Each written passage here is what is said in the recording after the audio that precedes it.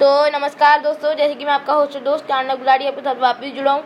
तो ये मेरा पहला पॉडकास्ट है और ये पहला एपिसोड है जिसका नाम है अर्थ। तो आज मैं आपको अर्थ के बारे में कुछ बहुत ही अच्छे चीज़ें बताने वाला हूँ। तो सबसे पहले, our lovely earth is only planet that supports life. Earth is supreme owner of the most important source of existence, water, which covers almost 3/4 of its surface area. Most importantly to our relief, Earth's atmosphere is full of oxygen for us to breathe. It will never run out of service.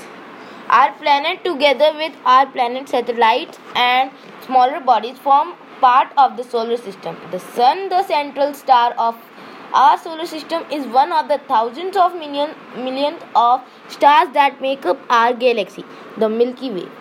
This galaxy is just one of the countless galaxies that fill our universe. तो ये हमारी अर्थ का अभी trailer ही था। अभी तो आपको और भी अर्थ के बारे में फैक्ट जानने को मिलेंगे।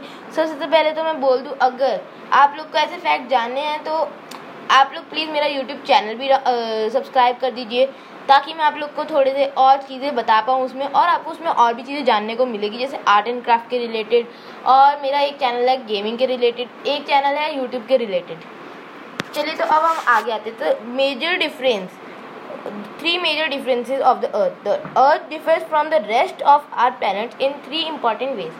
First, it has water in liquid form, which covers most of its surface, the planet Mars, and some satellites have water in the form of ice and their surface, but at present no other body has liquid water.